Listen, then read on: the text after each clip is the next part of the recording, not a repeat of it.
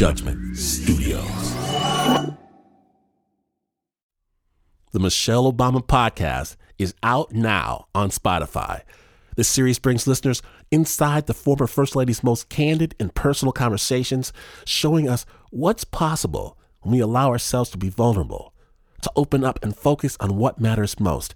Joining the former First Lady is an array of special guests, including Marion and Craig Robinson, Conan O'Brien, Valerie Jarrett, Michelle Norris, and Dr. Sharon Malone. Episodes focus on relationships that shape us, from siblings and close friends to partners, parents, and mentors, to our relationship with ourselves and our health. Listen free at spotify.com/Michelle Obama.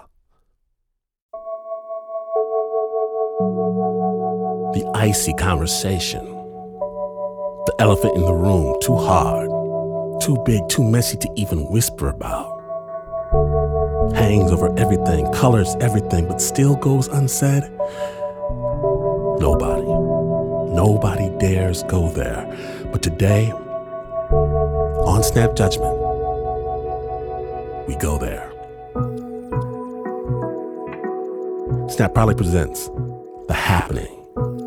My name is Lynn Washington. Understand, words can only take you so far when you're listening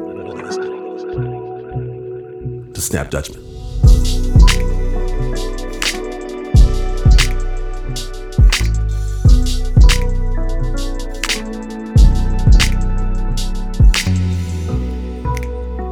We begin with the story of a father and a son, a father forced to decide how far his love will go.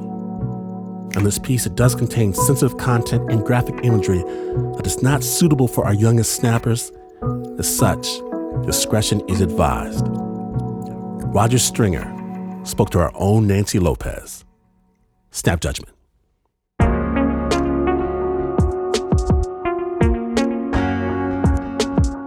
Justin loved fishing more than he did hunting, and Zac loved hunting more than he did fishing. So I never really got a break. There was no downtime for me. Every chance he got, Roger Stringer, a crew foreman by day, would load up his sons into his little red beat-up truck and venture out to the lakes or pine woods that surrounded their home in Enon, Mississippi. And we would ride the four-wheeler, and we would skip rocks in the creek, and they learned the animals, different animals in the woods, what their tendencies, what they like to do, where you can normally find them, and what kind of habits they have, and some of that's pretty comical. There's something to learn every time you go to the woods or to the water. Every time you learn. I was constantly working my tail off to entertain my boys and let them become more of what they wanted to be, and I was pretty good at it. Zac, his oldest son, would eventually become so skilled at hunting. I didn't really hunt anymore. I was just a scout for him. That when Zac turned 12 years old, Roger decided it was time. I felt like he was ready for his own personal deer rifle. And I did not reach that decision lightly. I mean, Zac had been to hunter's education courses, and I had watched him and his handling of guns, and he was safe. I wanted something that didn't kick too bad, that would kill a deer a long way off quickly. And that's why I settled on a 25-06. And I had a Remington Model 700, and it had always been a fine little gun. I loved it. So I just bought Zac a Model 700 Remington.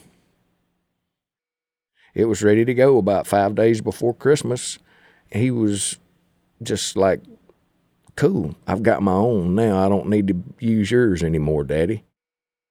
We finished that hunting season out, and the next year, Zac decided that he much preferred my 300 Win Mag to his 25-06. That 25-06 did not get nearly the time in the woods that I was hoping that it was going to get when I first bought it. It got to the point where Zac hardly used the Remington rifle. That is until one night in the summer of 2011. I had taken the boys out to eat that night to get them out of the house because their mom was going to show it to prospective buyers. At the time, Roger and his wife were going through a divorce. I did not want a divorce, but there was no way around it. It was unavoidable. And Roger had already moved out. It was about 8:30, and it was sprinkling rain. We had all three eaten boiled shrimp for supper that night. His son, Zac, was now a full-blown teenager, and Justin was 11. And a lady had actually came over to the table, and she complimented me on my two fine boys and how nice we looked sitting there eating supper with each other. And when we left there, we went by Walmart, and I bought each one of them a little happy. A happy? A happy, yes. What is that? Just a little small present. You just buy a little something to make them happy. I got Zac a pack of lures to fish with. I got Justin a hook disgorger. So when he's fishing, if the fish had the hook swallowed too deeply, it would help him get the hook out without hurting the fish any worse than he just absolutely had to. And I texted their mom, and she said that, yes, she was done showing the house, and she had went to somebody else's because they were having a birthday party, and I could take the boys home whenever I got ready. So I took the boys home, and they had been talking on the way home about the new movie that was going to premiere that night. They wanted to watch How to Train Your Dragon, the original one. Roger dropped the boys off, knowing that their mom would be home soon enough. So I hugged both of them on the carport, told them that I loved them and bye, and I went back to my mom and dad's house. And I had been sitting on the couch 15 or 20 minutes. We were watching a baseball game, and the phone rung, and it was my wife. She was screaming, and I couldn't understand anything that she was saying except the word Justin. And my first thought was that she had got home right after I'd left, and maybe she had sent him up in the attic to get some stuff down, and maybe he had fallen on that ladder that goes up in the attic or something. So I jumped up and got in my truck and headed at breakneck speed back to where the boys were. And about a half mile down the road, Zac called. And he said, "Daddy, I love you, Daddy." I said, "I love you too, baby." I said, "What is it?" He said, "You know I love you, don't you, Daddy?" I said, "Yeah." I said, "What's happened?" He said, "Justin's dead." I said, "What happened?" He said, "He's been shot." I said, "With what?" He said, "With the 25-06. The 25-06, the Remington rifle, the one Roger had gifted Zac 3 Christmases ago. I said, "Let me go. I'll see you in a minute." And I called 911, and I told them to send everything that they had, that there'd been a shooting, and I gave them my address. I parked out on the edge of the yard, and I went running toward the house. And Roger found Zac waiting for him in the garage. I tried to stop him before he went in the house and told him, said, "Daddy, don't go in there. It's bad." And I just pushed him out of the way and went on in, and Justin was sitting in a blue chair in the living room. It was not good. It was terrible. He got on his knees and he prayed.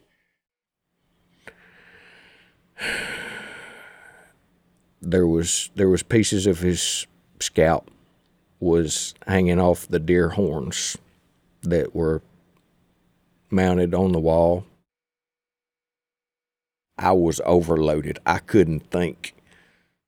I was stoic because I guess that's just how I handled the pressure that I was now under. The phone started to ring, and it was a 911 operator that had called back. None of the emergency personnel had gotten there yet.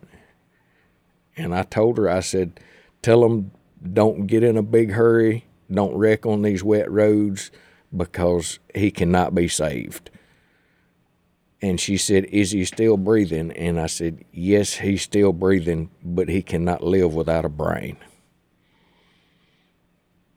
I remember saying that to the 911 operator. Wow. And then what happened? Like within less than a minute of me hanging it up, the boy's mother drove up, and I told Zac, I said, Zac, we cannot let her see this. So he and I both went outside, and when she got out of her 4Runner, we just grabbed her and held her. It was sprinkling rain, and we held her and didn't let her go. The sheriff's department got there very shortly, and it didn't take the sheriff's department but just about 5 minutes to figure out that things were not as they appeared. Roger had noticed it too. The weapon that he saw on Justin's lap was not the Remington rifle that Zac had originally described over the phone. It was a shotgun with the barrel pointed toward him, and I knew that that did not look right, because if Justin had been shot by a gun pointed at him, the recoil would have turned the muzzle of it around, and it would not have been pointed where it was. The house was taped off, crime scene tape and all that kind of stuff. And the next few days were just a blur. I was numb. I was in shock. I was just trying to make it day to day. I felt like I had this secret eating a hole inside me. I was just, inside my mind, it was just reaching and grabbing for stuff that was not there. I could not comprehend what had happened nor why. By Tuesday of that week, I was beginning to suspect that Zac knew more than he had said. Earlier that day, Roger and Zac had gone to the sheriff's department so that Zac could give a formal statement about what happened the night his little brother died. I told him that, I was in my room. Justin, he was in the living room. He said that Justin had said, I love you, Zac, and then he heard the gun go off. I heard the gunshot, then I came in, everything was like it was. Zac had said that Justin evidently had shot himself either by accident or on purpose. I was confused.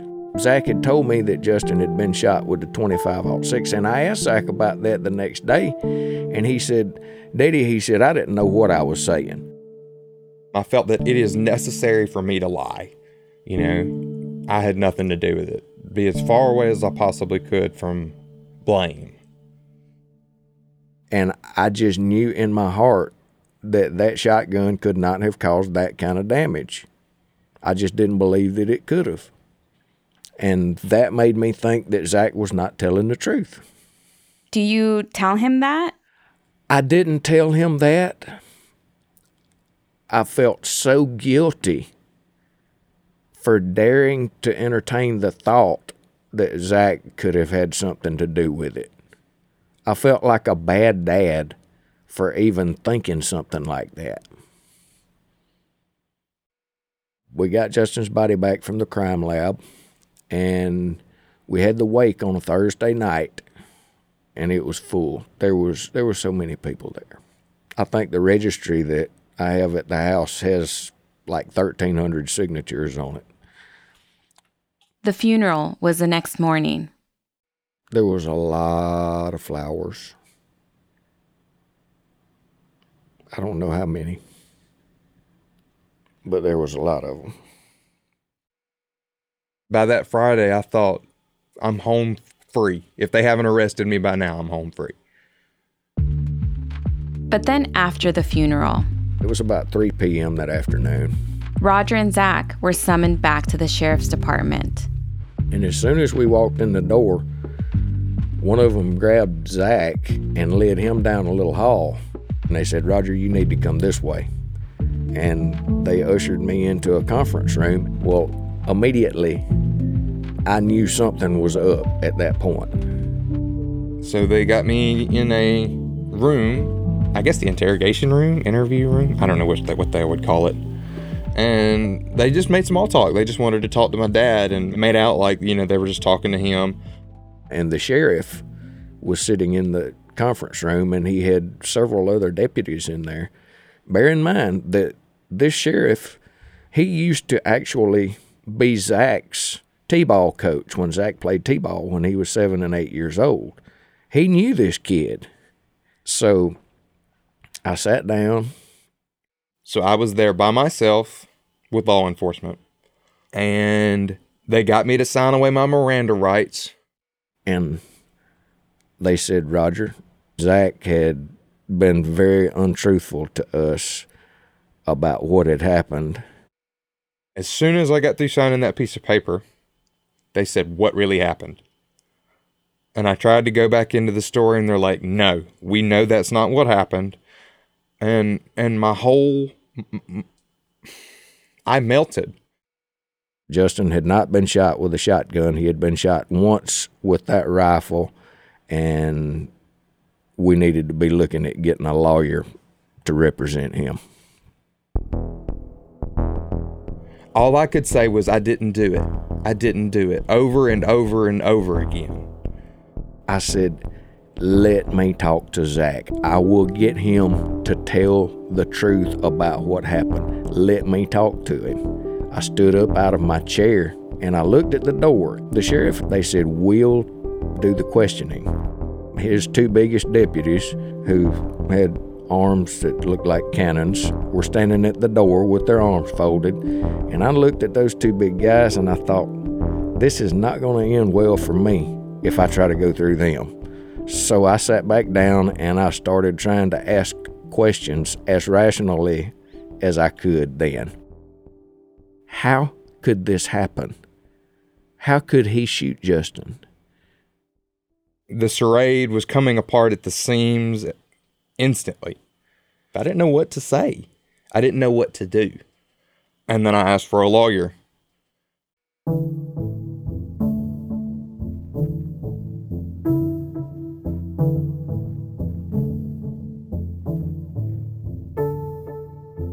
When Snap Judgment returns, Zach changes his story. Stay tuned.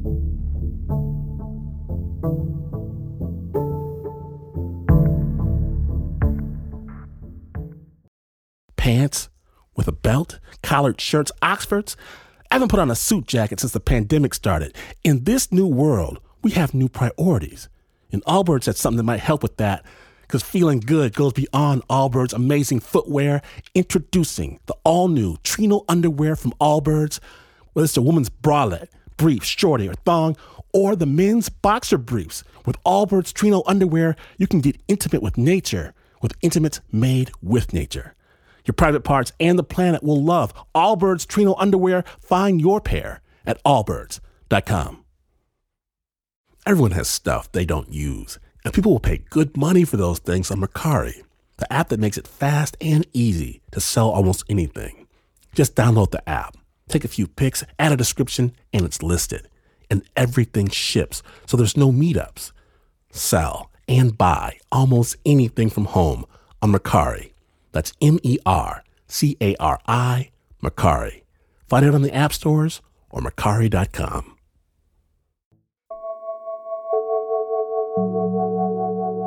Welcome back to Snap Judgment, the happening episode. My name is Glenn Washington, and when last we left, Roger had just learned that his son Zach lied about what happened the night Justin died. And he's left wondering, will Zach tell the truth? Snap Judgment. I asked for a lawyer, and they had probably 3 or 4, maybe 5 or 6 police officers stacked up at the door. They arrested me and took me to jail. He was arrested on June the 17th of 2011. Zach was immediately placed on suicide watch. So I had a guard outside my cell, an older African-American lady that dipped. She dipped tobacco, which was unique. You don't really see a lot of women that do that, but she did, which is fine. My dad dips. She was sitting in a chair outside my cell, watching me. So at that point in time, I was very concerned about spending the rest of my life in prison. I was in total self-preservation mode. And seeing no other way out, Zac decided to start talking. So what I told her, this was the version of the story that I took and then went all the way through trial with. Zac told the guard a different story than the one he'd first told his dad and investigators. He told her that it was all an accident. He told her that he was in the living room with his brother, that he'd grabbed his deer rifle just as a show to get Justin to stop messing with him, and then somehow the rifle had gone off on its own. I didn't know how the gun had went off. And his little brother happened to be in the line of fire. So I took my rifle and put it in my room back where it normally goes.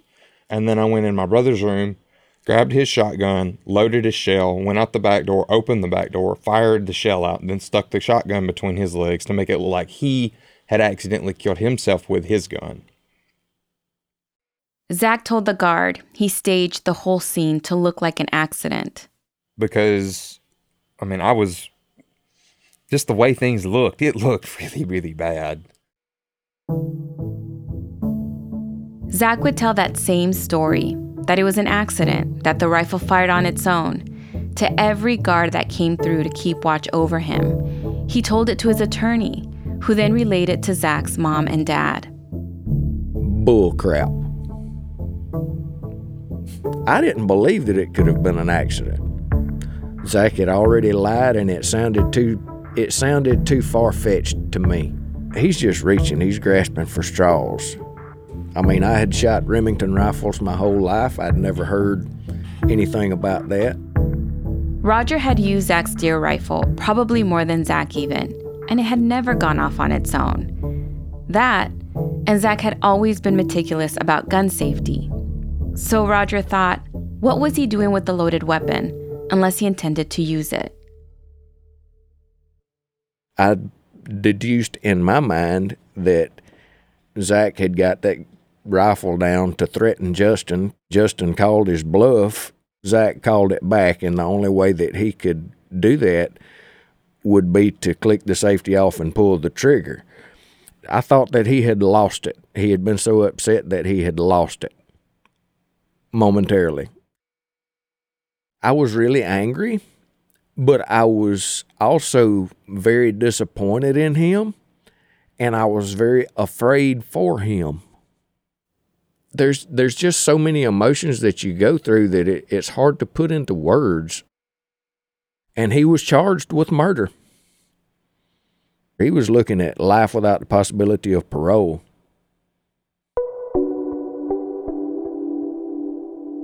I moved back in the house about 3 weeks after the happening. I couldn't sleep. I looked at a lot of pictures. I laid in the floor and would scream. I can remember laying down in the floor right where that blue chair had been sitting, and I screamed and I beat the floor with my forearms until no sound would come out, and I was bruised from the end of my hands up to my elbows. Why'd you move back in?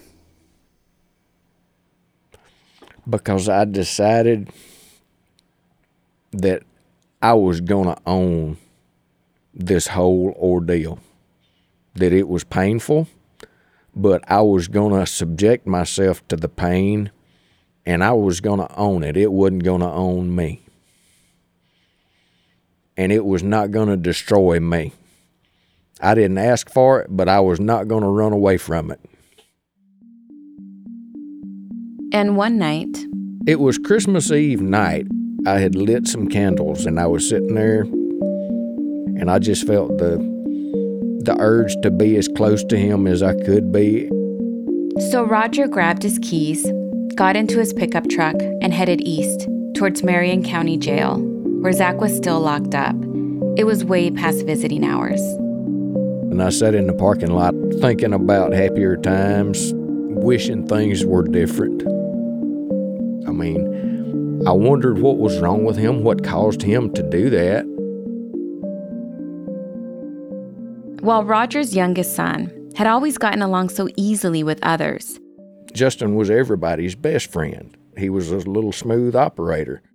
Zac was a complete opposite. Zac was high-strung. Zac was ADHD.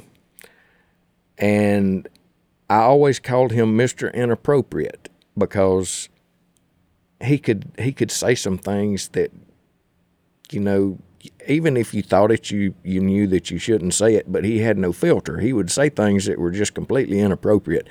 And he was socially awkward. He had some friends, but he didn't have a lot of friends. He didn't have a lot of close friends. And he got picked on and bullied at school. And about a month before the happening, Zac had been taken off of his ADHD medication so he could get his appetite back and regain some weight. He was so thin. But now Roger couldn't help but wonder if that had caused him to snap. And I think to a degree, I probably blamed myself for what happened some, too. Am I subconsciously a bad person?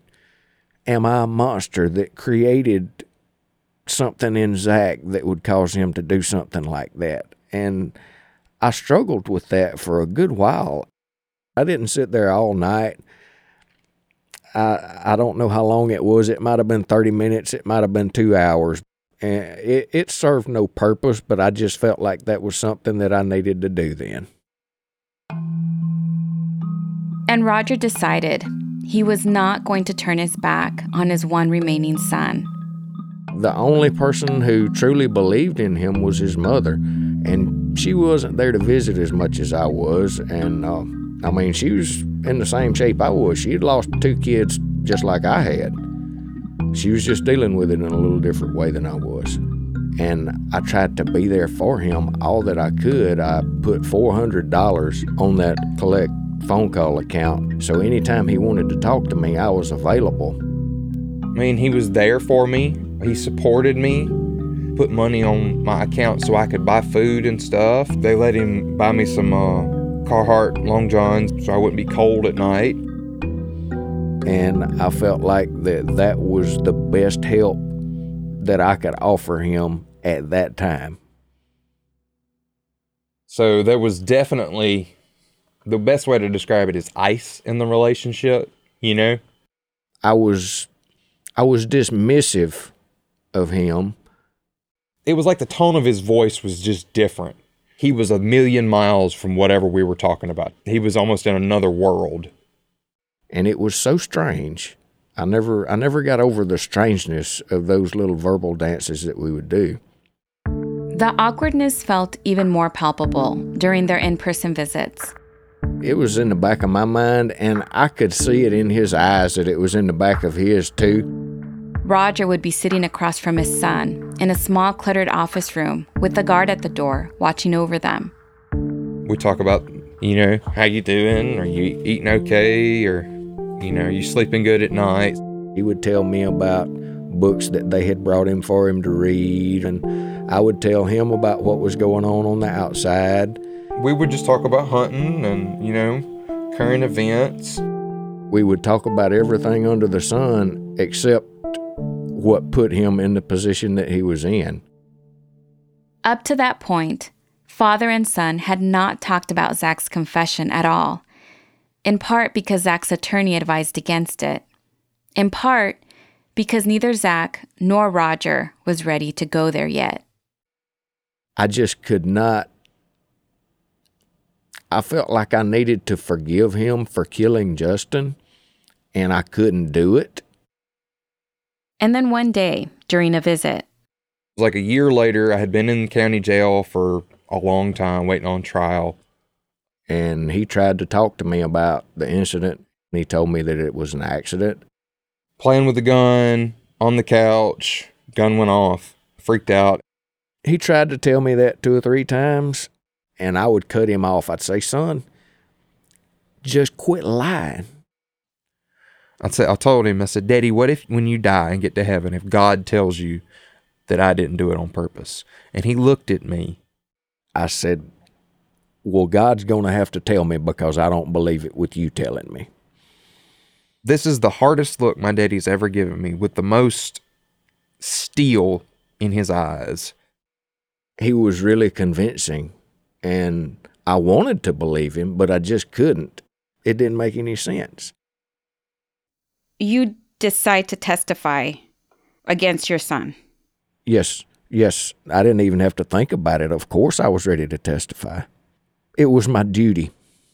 I had always said that I was going to love my boys equally and that I would support both of them to the best of my ability. But I have always preached to them that you have got to tell the truth. I felt like Justin was not there to speak for himself, and I had to try to do my best to speak for him. By the time Roger took the stand, I was one of the last witnesses that the prosecution called. It'd been 2 years since the happening, and father and son were no longer on speaking terms. Prosecutors were charging Zac with murder. I'm in a chair in the courtroom. My lawyer's to my left. The prosecution's to my right. Jury's to my right. The witness box is on my left. I'm looking right at him.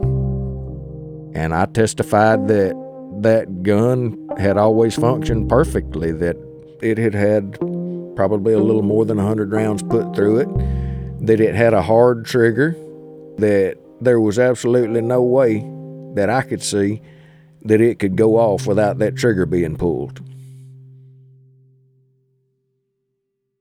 I felt relieved that my part was over. It would take the jury only 3 hours to deliberate. And they came back with guilty of manslaughter.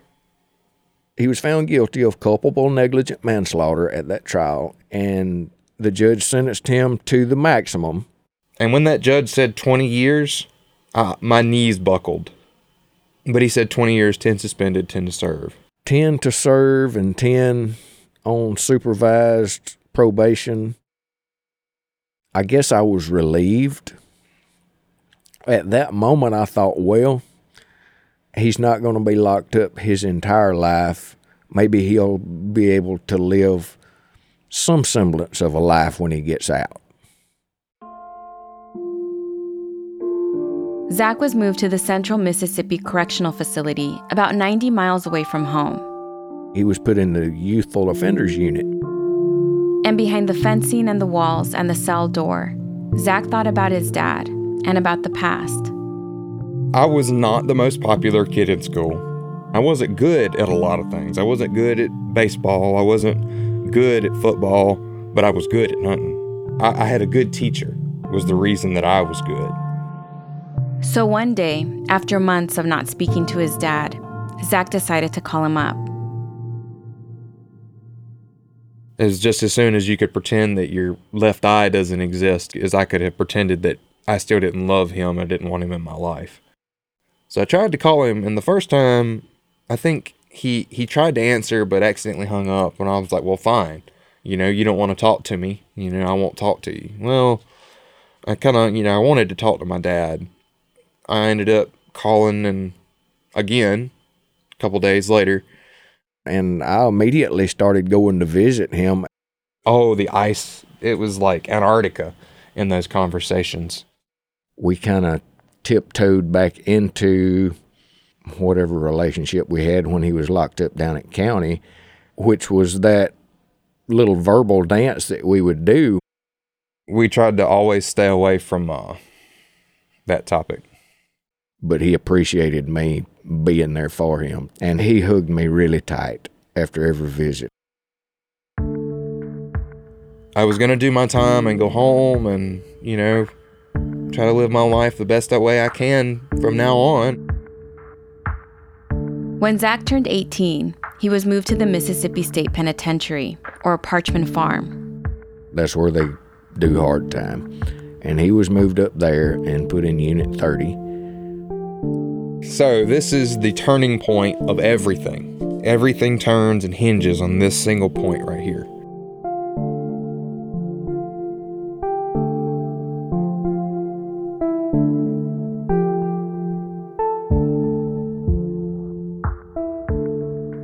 It is not over. When we return, Zac calls his dad from prison to finally tell him the truth about his brother's death. Stay tuned.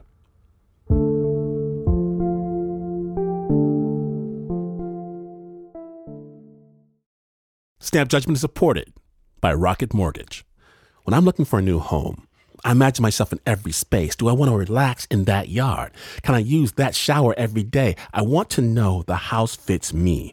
Rocket Mortgage built a home loan experience designed for you with certainty at every step and no unwanted surprises. You can relax knowing you're getting a home loan that fits your life.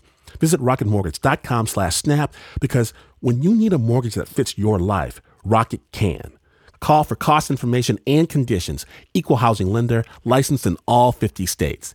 NMLSconsumeraccess.org number 3030. Hey listeners, Wondery's audio drama, Blood Ties, is back for a second season with Josh Gad and Gillian Jacobs, returning as Michael and Eleanor Richland. If you haven't had a chance to check out season 1, the Wall Street Journal said it's a kind of character-driven story that fits right in with a true crime miniseries typical of Wondery. It has all the trimmings of a premium television drama wrapped up in a powerful podcast. Stick around till after the credits of today's episode to hear a preview of Blood Ties.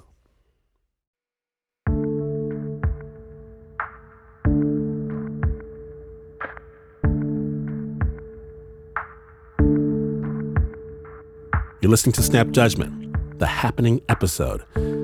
My name is Glenn Washington, and when last we left, Roger and Zac were getting reacquainted again as father and son. But there's one thing they still do not talk about. Snap Judgment. One Saturday night, he called me. He said, I want to talk about it. He said, I want to talk about all of it, Daddy. He said, it's time.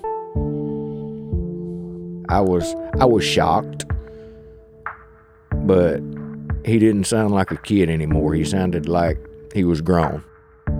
I said, okay. And I told him every single thing that happened that night. Every single detail, even the gruesome parts of it, about what happened that night. I told him everything. Because, there was just, I knew that it was the right thing to do. Zac told his dad how Justin had been shooting his dart gun inside the house that night. He may have shot the wall. I know he shot the dog. Fred, our dog, ran into my room with a dart in him. Bad as that was, I thought it was funny at the time. So I pulled the dart out. He told him how Justin then started taunting him, making as if he was going to shoot Zac with a dart gun. And I thought it was a good idea to take my deer rifle and say, hey, if you shoot me with that, the dart gun, I'll shoot you with this. And here's where Zac told his dad the one detail he'd first left out. I loaded the gun. And he put a round in it. I should have told the police that I loaded that gun. If I should have told them everything. He said, but Daddy, he said, I didn't even point it at him. Zac told his dad how Justin ultimately backed off and how they went into the living room to watch a movie together instead. We had a free weekend of HBO Stars Cinemax that weekend, and I wanted to watch TV. He told him how he was sitting on the couch with the rifle resting across his lap. The barrel happened to be pointing in the direction of Justin, who was sitting in the blue chair. And then I told him, hey, let me go put this up, talking about the gun. And those were the last words I ever said to my brother. Zac told his dad that what happened next was simply unexplainable. He told him how he grabbed the deer rifle. My finger's not inside the trigger guard. And as I stood up off the couch, I heard a click and the rifle discharged. Flew out of my hand. I remember seeing a fire leap from the barrel, and it was like it was slow motion. I saw the bullet impact, and it was catastrophic. He took a rifle bullet at point blank range in the forehead. I froze. He stressed to his dad that he never pulled the trigger. He didn't accidentally shoot it. Somehow the rifle went off on its own. I could not comprehend what had just happened. I didn't think about how the safety had gotten off. I didn't think about why did the gun go off. All I knew is that it had, and I panicked. First, I went to him, and I told him I'm sorry for not playing with him more. I'm sorry for not being a better brother. I didn't mean this. I'm sorry. And then I thought I have to fix this. I can't let Mama and Daddy know that this is my fault, or they will not love me anymore. Because prison calls get cut off after 15 minutes, I called him 3 times. Zac had to keep dialing his dad. And talked to him for like 45 minutes. And it cost like $21 to just talk to him for that long. And for the first time, Zac finally got through the whole story without his dad cutting him off. I said, I messed up and I made some really, really stupid mistakes. But that does not change the fact that what happened was an accident. And I felt like he heard me. I felt like he was actually listening to me. I felt closer to him than I had an hour before. And so what made you now be willing to hear him out? That's a question that I honestly can't answer. You could speculate that I had grieved long enough that the sky was starting to clear and I was starting to be able to think. I didn't know how, but the way he described it, it sounded like he was telling the truth. I believed him. But Roger didn't tell Zac that he believed him because his son's story still didn't add up. Guns are not supposed to go off without a trigger being pulled. And when Roger pressed Zac for an explanation, Zac told him he didn't have one. He was as baffled as Roger. He said, I was afraid of it. He said, I was afraid it was going to go off again because I knew I didn't have my finger on the trigger. That's why I stuck it up in the closet. My first thought was it would have tore that finger up if his finger had been in the trigger guard. And he said, no, I wasn't scratched up or skinned up anywhere, Daddy. And that in itself told me that I didn't think his finger was in the trigger guard and he was telling the truth. I mean, I had a lot to think over. And then the next morning, Roger was sitting at home when he decided to grab his pistol and take it apart. And look at it because it'd been a while since I'd cleaned it. I put it back together. So I stuck a magazine in it, charged the slide on it, but I forgot that I was putting a loaded magazine in it. So when I racked the slide, I actually put around in the chamber. And I pointed it at the mantle and pulled the trigger. It went off and it blew a big chunk out of my mantle. And my first thought through my mind was, I have got to get this fixed before somebody finds out I have shot a gun in my house. And then it was like a voice welled up inside me saying, this is the way Zac felt when it happened. And Zac tried to fix it too, but he couldn't fix it. I was speechless, blubbering, crying, and I knew without a shadow of a doubt, I knew Zac was innocent. I didn't know how I was going to discover it, how I was going to prove it, or anything. But I knew that he was telling the truth. That made me want to understand more about what happened, but it still hadn't dawned on me that I needed to check the gun yet. I Googled on a whim, just off the top of my head, I felt like I should, Googled Remington Model 700 spontaneous firing, and that's the day the world changed. That was on March 14th, 2015. It'd been 2 months since he and Zac had their heart-to-heart conversation, but another thing had happened to Roger to push him to this moment. An old buddy of his had recently mentioned how his rifle had gone off on its own, without him pulling the trigger. And so now as Roger looked down at his iPhone screen, it was clear that this was not an isolated incident. There had actually been a news story done by CNBC. This is Remington Under Fire, a CNBC investigation.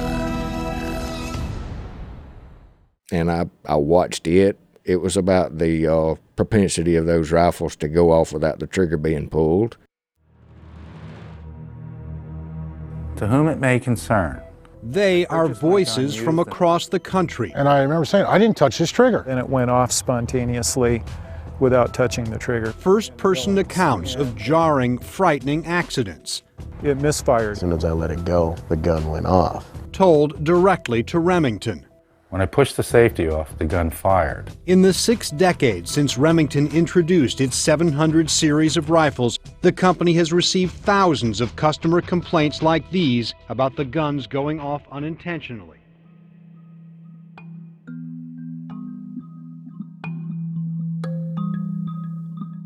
They had been doing it for decades, going off on their own without a trigger pull, which I didn't know all that.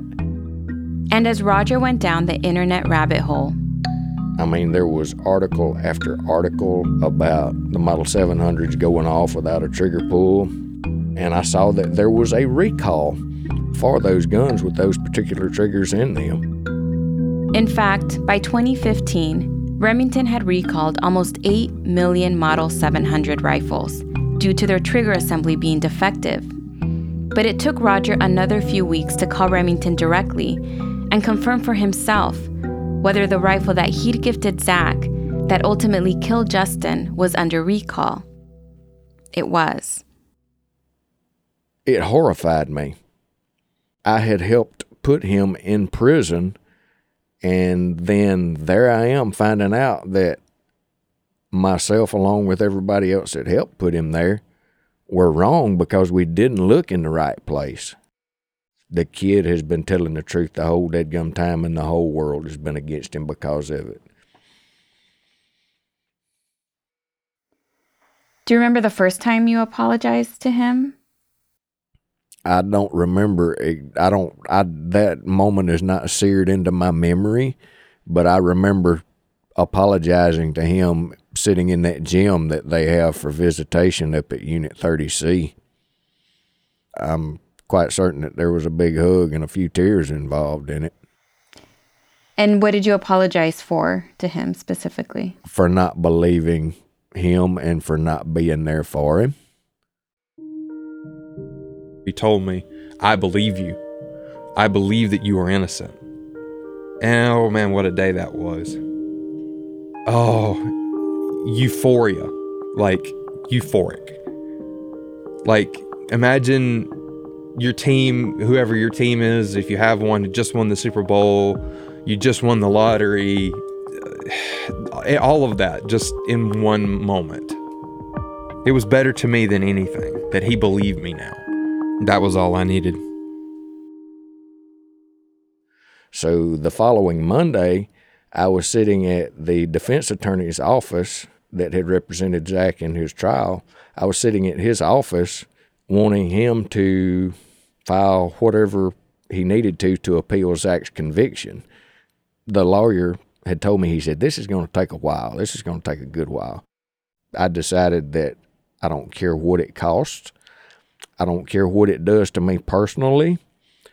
This fight, I'm going to win. This is the fight that I was put on this earth to win, to exonerate Zac. But about a year and a half later, before Roger could make headway into trying to exonerate his son, he got unexpected news.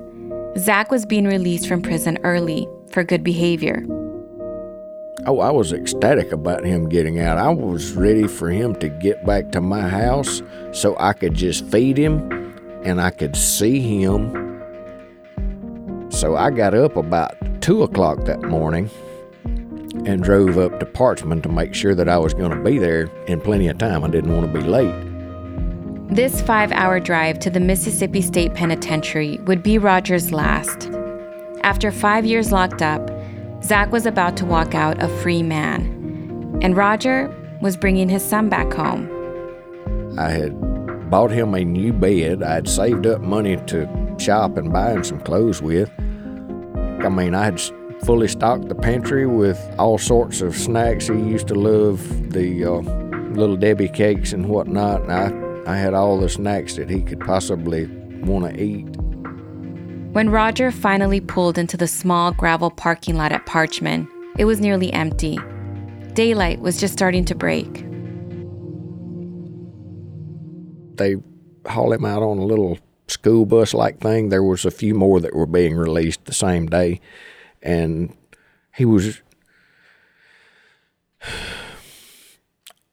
Honestly, he looked like he had just been released from a concentration camp because he was 6'2" and he weighed 152 pounds. He was a scarecrow. We had a little boo-hooing moment. We talked for just a second, and he was ready to get away from that place. He had seen enough of Parchman, Mississippi. He was ready to come back south where there were some pine trees. Father and son were still teary-eyed as they hopped into Roger's pickup truck. There was a sense of relief that I finally had him.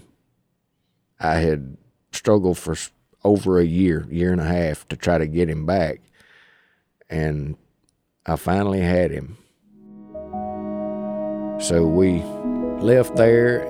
I mean, I hadn't left the Delta in 2 years. I hadn't been in an actual car since before I got arrested. So I was enjoying every minute of it, not wearing chains. I've got my whole life in front of me. I'm excited. And we stopped at a gas station and gassed up, got him a sausage biscuit and some hash browns or something. And we were headed back south down the highway through the Mississippi Delta. Oh, the blue sky, the sun was just coming up over the horizon. It was early in the morning. And he said, "Daddy, I've seen some pretty sunrises with you in the woods and down on the coast when we'd be fishing in the marshes and all." He said, "But that's the prettiest sunrise I've ever seen right there." That was the most beautiful day that I have ever seen in my entire life.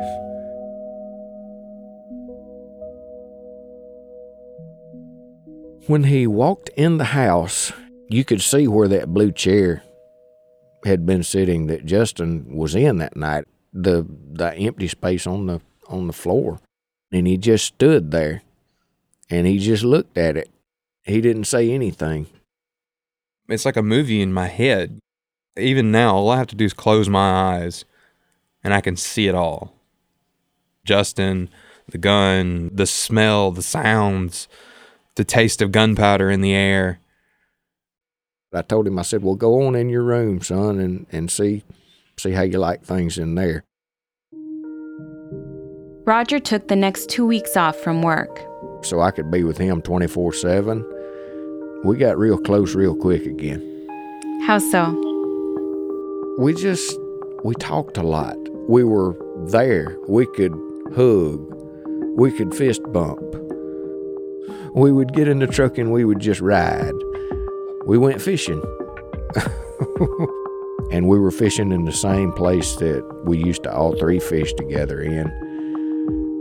I enjoyed being out there with him, but at the same time, I was still grieving Justin and the fact that Justin couldn't be there with us, but I was doing what had to be done. And then one day, Zac asked Roger if he could go fishing by himself. As soon as he got his driver's license, he would go and fish all day long. He didn't catch a lot of fish. He caught some, but it wasn't about catching fish. It was just about being free. I knew I couldn't hunt because you can't have a gun as a felon, but you can fish. There's no laws against having hooks and sinkers. I mean, it was something that I had dreamed about. The best dreams that I had when I was in prison were dreams about fishing. I wanted to get back to something that I knew, that I thought I may never ever get to do again. So it wasn't really like a Justin thing, I'm doing it because of him, but I do see the similarities. I had the desire to go like he did. The best mornings are like there's a light fog sitting on the water. The water is smooth as glass. A crane is on the shoreline, on the left shoreline, and you know, sitting there fishing just like us. All the frogs are croaking and the birds are singing, and the anticipation of, you know, the catch or a bite is palpable, and it's quiet. I can be in this moment, and this is the only place in the world that I want to be right now.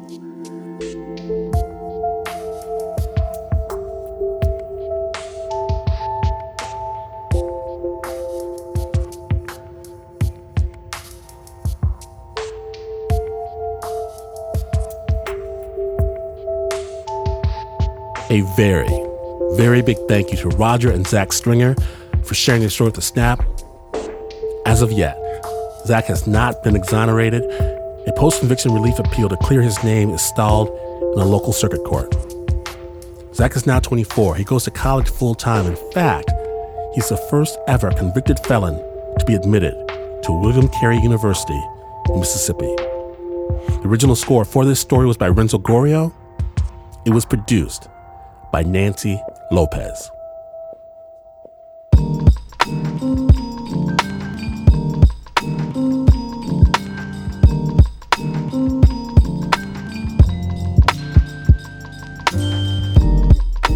Yes, it's happened again.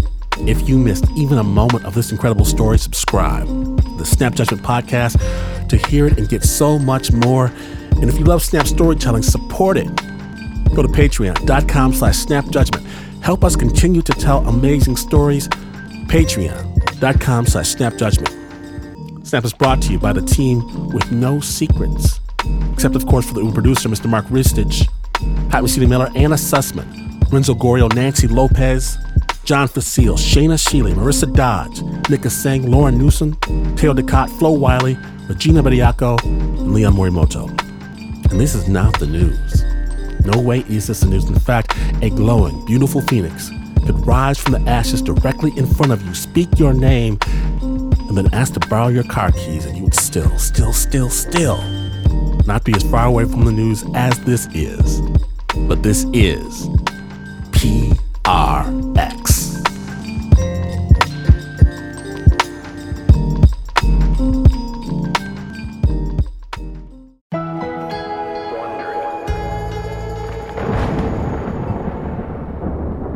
They haven't landed yet. If they haven't landed yet, then we're going to have to spend the holidays listening to our father go on about landing the Cessna in a storm, except he's going to call it a hurricane. I talked to Mom when they were in the air. They were 20 minutes out, and that was 3 hours ago. Wait. Yeah, they're coming in on my phone, too. Kids, something's happening. She says something's happening. I love you both. Your dad is...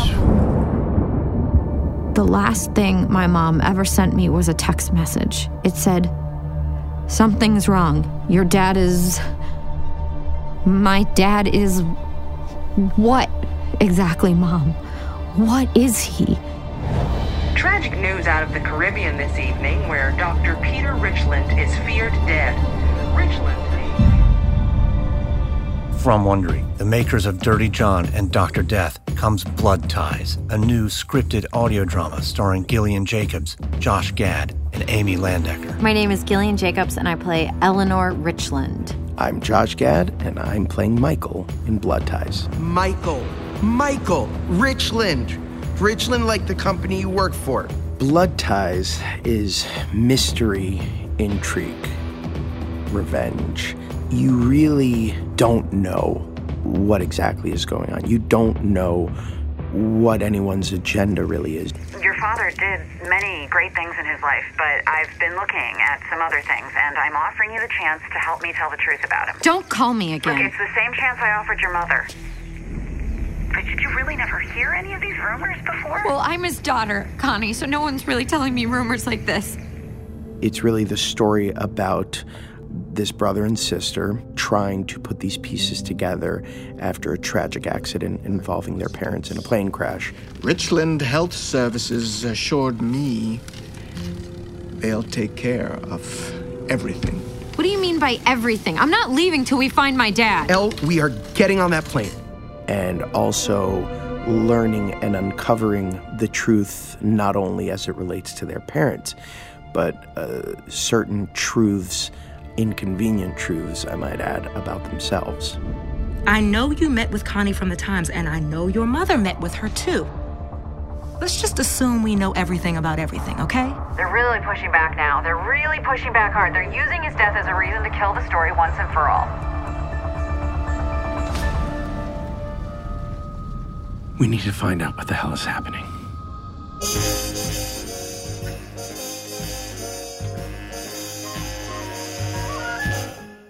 Snow is glistening, a beautiful sight. We're happy tonight, walking in a winter wonderland. That's modern medicine for you. Nothing it can't cover up. For a limited time, start your 30-day free trial of Wondery Plus in the new Wondery app to listen ad-free and early to Blood Ties Season 2. Download the app today.